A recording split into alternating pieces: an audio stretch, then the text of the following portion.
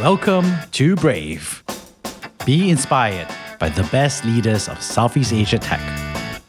Build the future, learn from our past, and stay human in between. I'm Jeremy Au, a VC, founder, and father. Join us for transcripts, analysis, and community at www.jeremyau.com.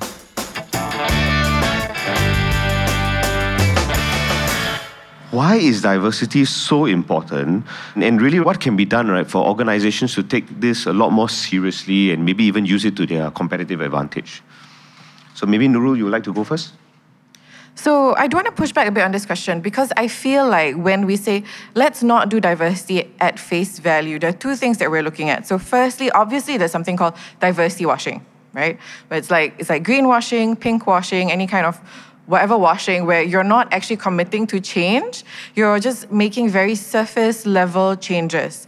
But I would say that a lot of the ways that people criticize diversity initiatives are not necessarily valid. For example, if you're improving your representation in visual examples of, who's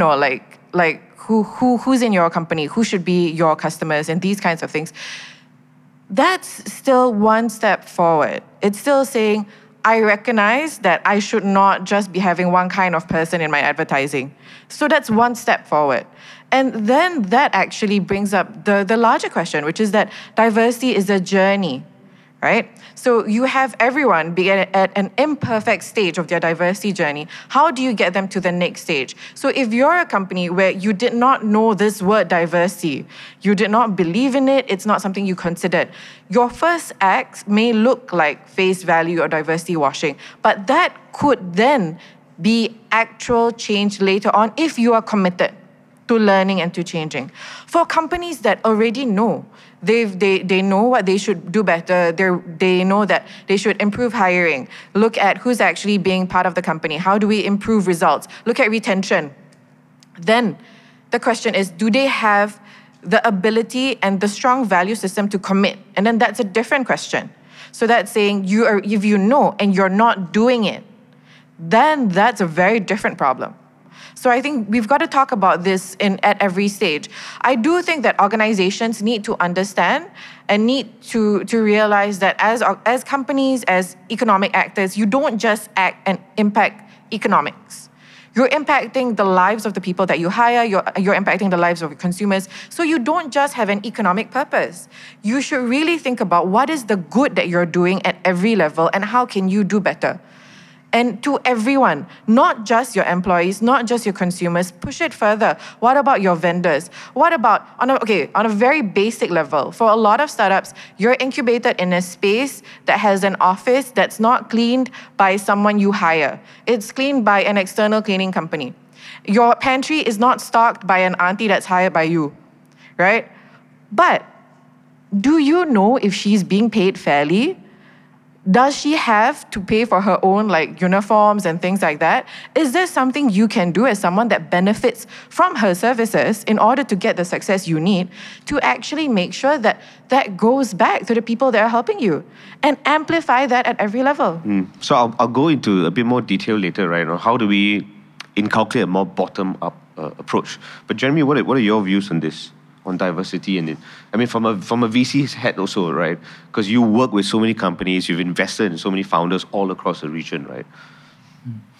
I think the interesting reality is that diversity and inclusion means different things to different people, and I always think about as a history nerd, I think about Southeast Asia has been at a crossroads between, you can say, East and West.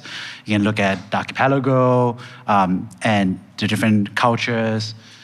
And it's been this melting pot for, thousands of years, right? There are coins today being found today here from thousands of years ago from different cultures, right? On different times. And so, I think what we define as, the in-group and what's the out-group has varied over time.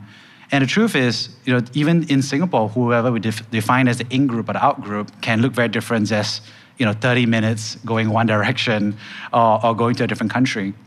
And so I think I often boil it down to very much how would you like to be treated if you just traveled across the border, right? How would you like to be treated if you entered a different situation if you are the out group? And conversely, if you are the out group and now the in group, how does that show up in your own life? And I think what we want to do is have that fundamental fairness at the end of the day, because that is the human and the right thing to do. And I think that's really the crux that is not only recognizable at the founder level, but also fundamentally recognized and rhymes with the people who are choosing to be your teammate and colleague, with the customers who are choosing your services across so many services, and your stakeholders, right, who recognize that not necessarily in the short term, but over the medium and long term. So at the end of the day, I think it's the right thing to do. I think it resonates with your stakeholders and employees.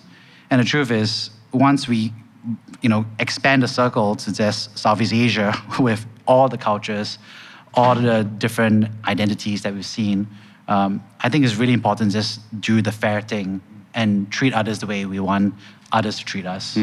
I think fair point, right? Like there's also a lot of data out there showing that such policies help. But if we were to say, okay, let's say the ecosystem stakeholders, or at least the people in the decision-making environment. So if you look at startup ecosystem, right, you've got founders, you've also got the venture capitalists, where they are the ones, giving out capital. So they have a large influence or opportunity in promoting diversity, inclusion. Then you've got government policies and programs, right, with respect to how certain grants or schemes are distributed. And then you've also got people. How do we start this process, right, of really encouraging the stakeholders to take diversity and inclusion, incorporate that into their policies? Does it need to be a top-down thing? Like, does it have to be a CX level thing? Can it be a bottom-up thing? How would we start that entire process across the ecosystem? So when we say bottom-up, we're really looking at individuals acting in their own capacity, and I think that is valid and that's powerful as a reflection of what the reality is on the ground. But I want to push back again, and it's going to have a lot of pushback, so just be prepared. But one of the things that we want to rethink is the idea that it's the people who are most impacted by inequalities that should be the ones to make that change. That's fundamentally not understanding what equality should be. Like, we all agree equality is good, right? I mean, I'm assuming, okay? We all agree equality is good. Because of that, we agree diversity is good. Then, if we agree on these two things, why do we push the responsibility to create things that are more equal and more diverse on the people that arguably have the least time, energy, power, and and any capacity to make that change? Why shouldn't this actually be something that you report in your annual report and that you should be proud to talk about? And you should be really recognizing your mistakes. If you had a bad loan or you had a bad year and you had a bad sales, you're just going to say, okay, this is what happened. We're sorry. This is how we're going to fix it. Why don't we take this attitude for something that is clearly a moral good and take that responsibility to say, look, we haven't done that well, but we're going to do it differently. So I think it's not about who is supposed to take the responsibility. It's why aren't people already taking the responsibility? And then being very specific and be like, tell me why. What part of this is difficult for you, right? And then let's figure out how to make that change. We know it's important. I don't think it's a lack of understanding of that diversity is important. I think it's a lack of willingness to commit to concrete actions that may or may not have an immediate financial benefit. So let me push this one level further. We have a VC and startup audience in the crowd, right? So if I were to follow on the suggestion, right? What you're saying is for VCs to, in the reports that they get from the startups, to not just get the highs and lows from the companies, but also things like diversity, inclusion efforts and initiatives, and how are they scoring on that? Is that something that you think would be the right step forward for startups to be reporting that to their investors? Yeah, because clearly that could be a high or a low. And I've worked with Accelerating Asia, which is also a VC, and they have a gender advisory board, which I'm on. It's something that they look at, it's not just female founders, which is the next step, which is a valid step, but it's also more than that. When you're creating this company, you're a founder, you're creating a startup, you know it, you love it, you think it's good. But who is it good for? And then what's next? How do you make sure the people that are being negatively impacted by it, and there are definitely people who will be, how do you mitigate that? Within your own company, who are the people that are benefiting more from it? It's not, when you lead your company, you're not just leading your profit or loss statement. You're leading people. You're leading results. And in this environment, in Singapore, in our economy, in the region, we need to think more about these things. Then, Jeremy, on the venture side, fundamentally, it's all about returns, right? Funds are going to be judged based on that, right? How can diversity and inclusion become a larger part of that discussion? Should LP start taking a heavier stand, right? Should VC start reporting on a larger level? I mean, some funds have also started more women-centric funds or certain diversity inclusion funds. Do you think that's the right step? So multiple themes over here, right? But really on the venture side, right? How can this be a bit more impactful? The fundamental role of entrepreneurship is creating something new. And something new because the world is changing, the reality is changing, and people's needs need to be solved faster, smoother, more cheaply, more convenient. And venture capital is about supporting founders to achieve those changes. Because I can tell you that my great-grandparents, they set up a little shop house with no capital, borrowing money from family, right, and savings. And that was not very long ago, right? And so today, I think we ask founders to do way more tremendous things than just a shop house, right? And in return, we provide the capital to support them on that journey, right? To allow them to be able to grow the company, to be able to eat, and not take on that personal risk on a personal basis. And where that boils down to at the end of the day is, and I love this phrase all the time, is that talent is equally distributed, opportunity is not. And what it means by that is, yes, we are still in the fundamental core supporting exceptional founders, and exceptional founders should come from everywhere. And the commercial way of looking at it is, if you're not looking for that talent in places that are not as visible, then you're missing out commercially. I think that's the most transactional way to look at it. Another way of looking at it is the right thing to do, because everybody needs support, needs help, and so on and so forth. And when technology is built by certain in-groups, then we end up in a situation where it's all built around those core assumptions, which are fundamentally not in the spirit of entrepreneurship, not in the spirit of innovation, and not in the spirit of the future that we're trying to build. Because today, this year, we are living in the future that our parents built, our grandparents dreamt of, and our great-grandparents had no idea could ever happen. And that future that we are living in today, with all of us around this room sharing this topic, will be the base and foundation for our children, for our grandchildren. And I think that's what I think we all have fundamental responsibility. And I think that starts with, with founders being recognized wherever they are, and venture capital supporting and innovating and making sure to push forward on that, whatever format that happens to be.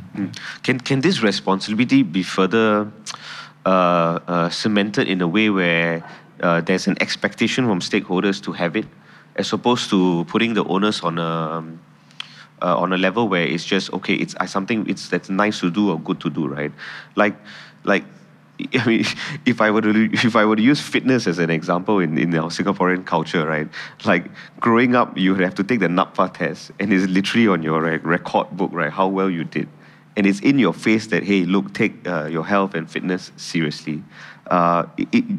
Is there a way, do you all think, right, that the government or organizations, right, can do that in a more structured manner, so it's not made to feel like, oh, this is a nice to do, but something that you should really, really be focusing on?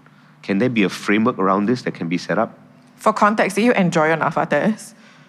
I did not. I was a fat kid.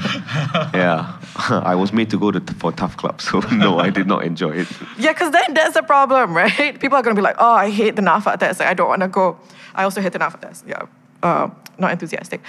Do I think it's a responsibility and it should be measured in more concrete ways? Yes. Do I think I have a perfect answer for you as to how that can be done? No. I don't think there will be, because going back to the idea that diversity is a journey, anything that we create now will only measure and look at a certain part of the journey. And it will need then to keep improving as we move on and as we try and bring more organizations and society and everyone else further along their journey. So I think that's quite difficult. But there definitely can be a lot more done to normalize and encourage the presentation of really these difficult questions about diversity, equity, and inclusion for all parts of the startup process. And it's a good question. I don't have a clear answer for you. Yeah. I'm always a supportive of, organizations systemizing the aspirations of the employees and stakeholders. And, I think that is a responsibility of employees and leaders to ask for that. And I think it is also the responsibility of the leadership to say, hey, this is the balanced scorecard that measures what our aspirations are as a company, not just economic, not just financial, but also on the human and societal responsibilities. I think we've also seen the rise of ESG, which is a tremendous amount of work, I think, done by limited partners and capital allocators out there who are requesting venture capitalists or actually requiring disclosures around what are the possible upsides in terms of how they apply to the United Nations Sustainable Development Goals, as well as being aware and disclosing the risks or potential downsides of technological change that's there. And that's honestly the step in the right direction. I think there has been some pushback, I think recently, about the exact format, as you said, greenwashing or so whatever washing. But I'm always like, would you rather go back 10 years and not have those things? I'd rather have those and for us to continue measuring, continue improving. And even today, I can tell you right now, like when we do venture capital investments, at least at our organization, we do look at, filling out our ESG and evaluating how it's going to create jobs, save lives, improve environmental quality, and so forth.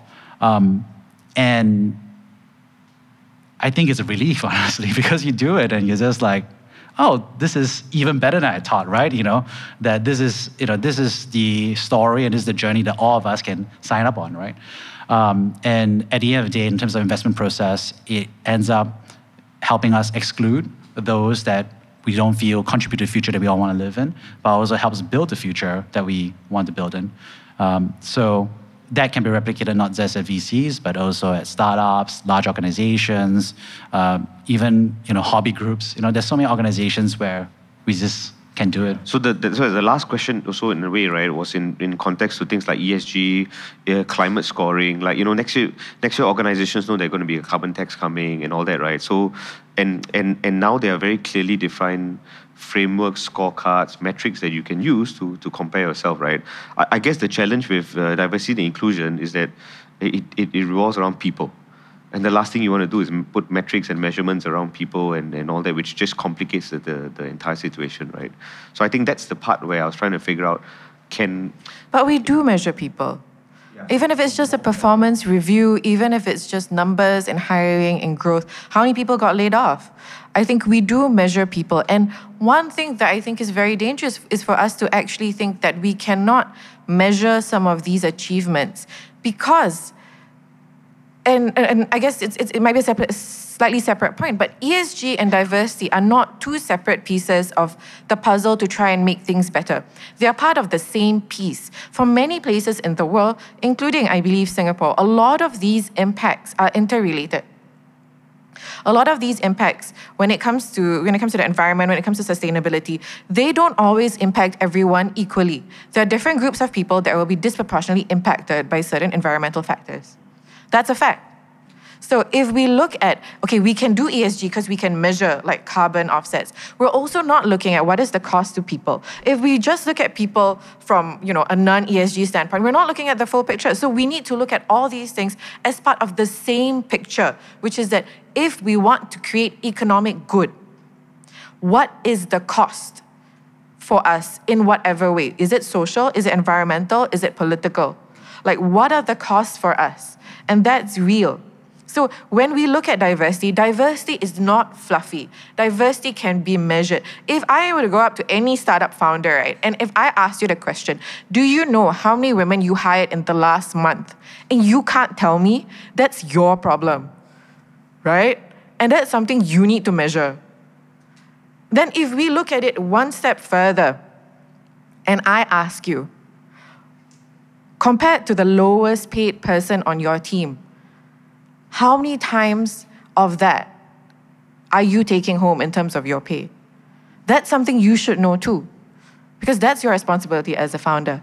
That's your responsibility for diversity. And that is numerical. So if you give me a number where you're like, okay, everyone in my organization, we've got 10 people, we're all getting paid, differential of like maybe 20% between top and bottom. That's very different from you're saying, actually differential between top and bottom, even though it's 10 people, is like 200 times. You can measure that. That's equality. If you're like, I have a team of 300 people and 2 of them are women, that's a problem. Especially if one of the women is you. Okay?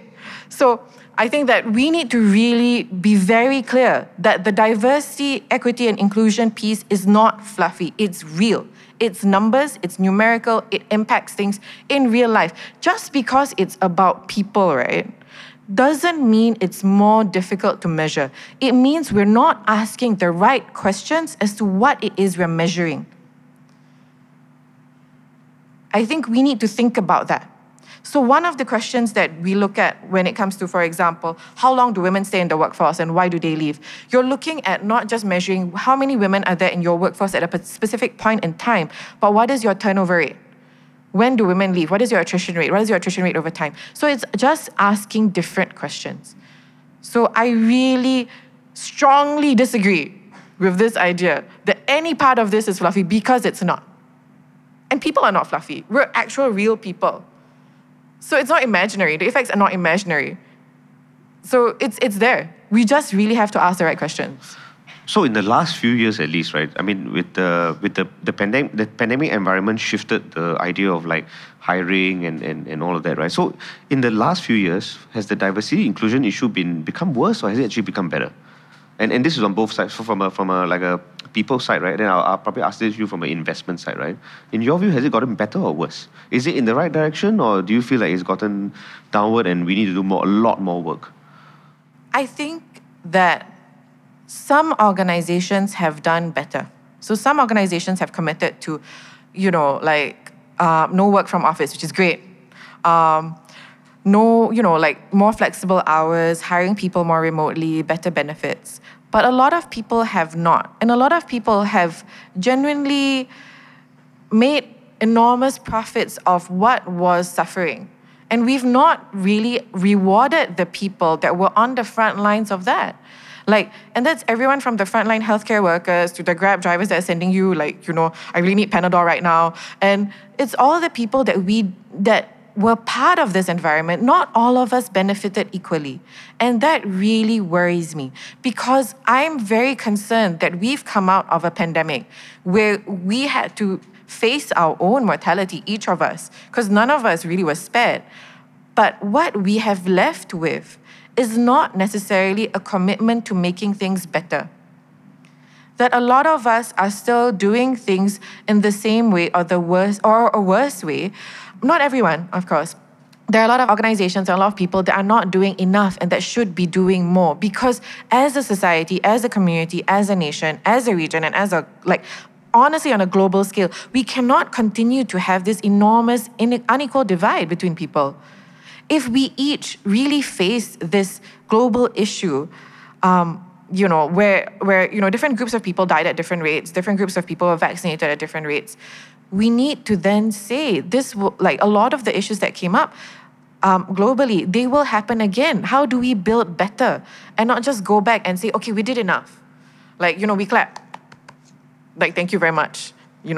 Like whoever, nurses or whoever. Like, that's not enough. What is an actual next step? As a startup founder, as a person, how do we actually build that so that we create more equal communities, more equal societies? Because that's creating a more resilient ecosystem. And then on the venture side, has it got better at all?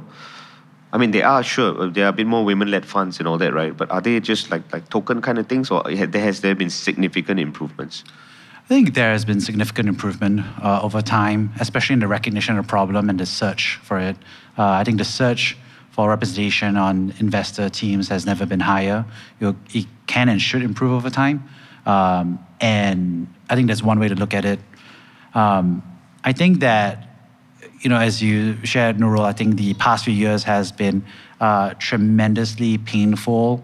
And I think we cannot underestimate the actual human and medical cost, right, of this, right? The truth is, if you have more privileged or well off or had more access, you're alive. Not just better off, but you get to be alive, right?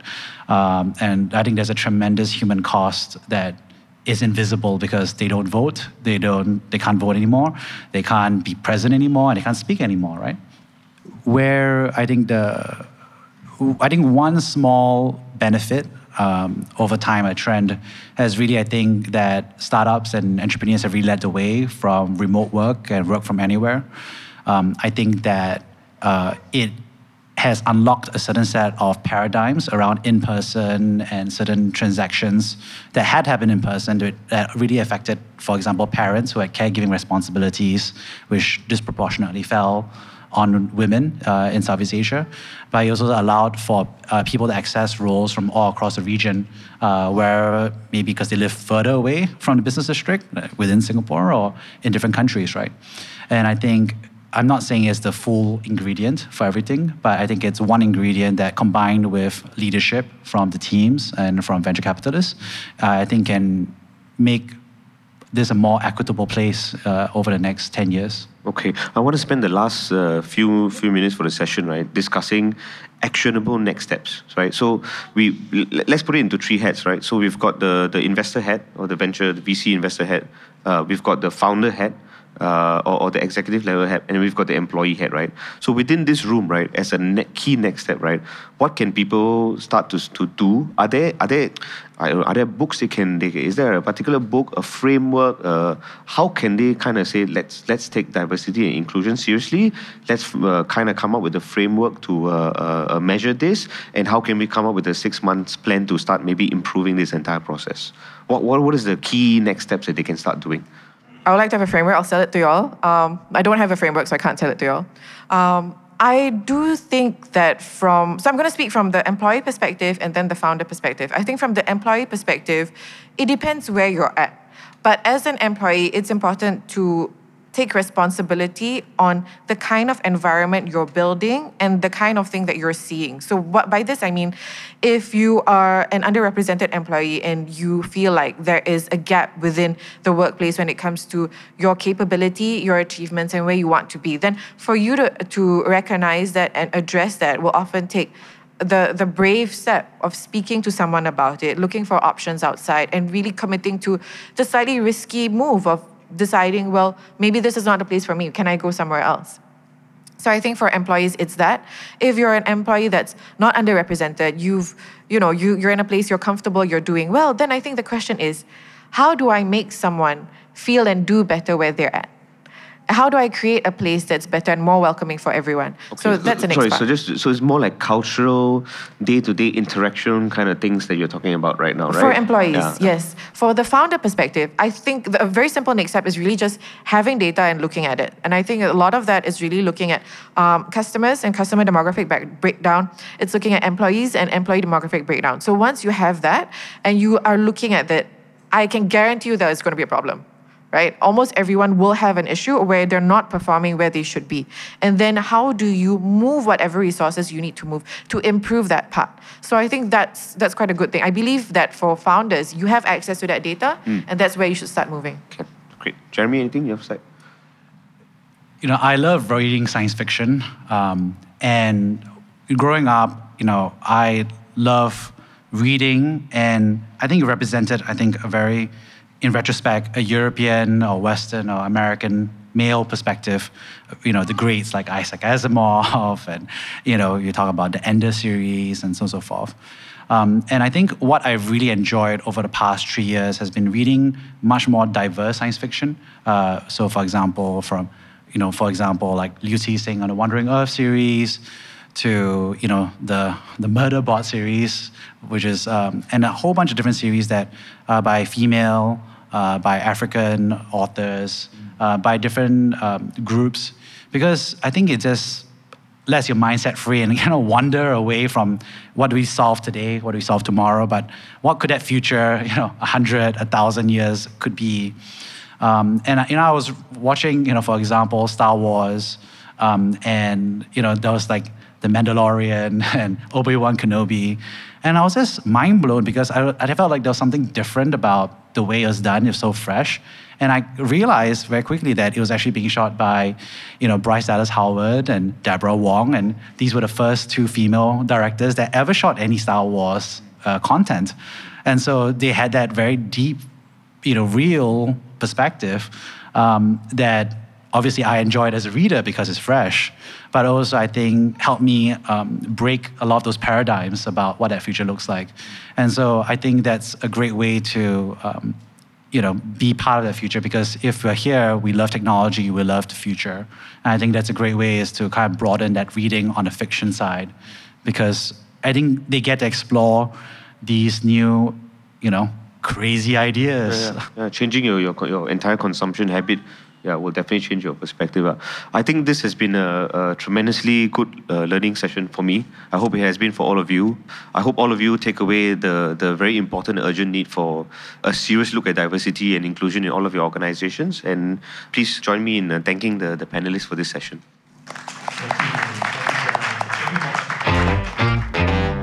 Thank you for listening to Brave. If you enjoyed this podcast, please share this episode with friends and colleagues. Sign up at www.jeremyau.com to discuss this episode with other community members in our forum. Stay well and stay brave.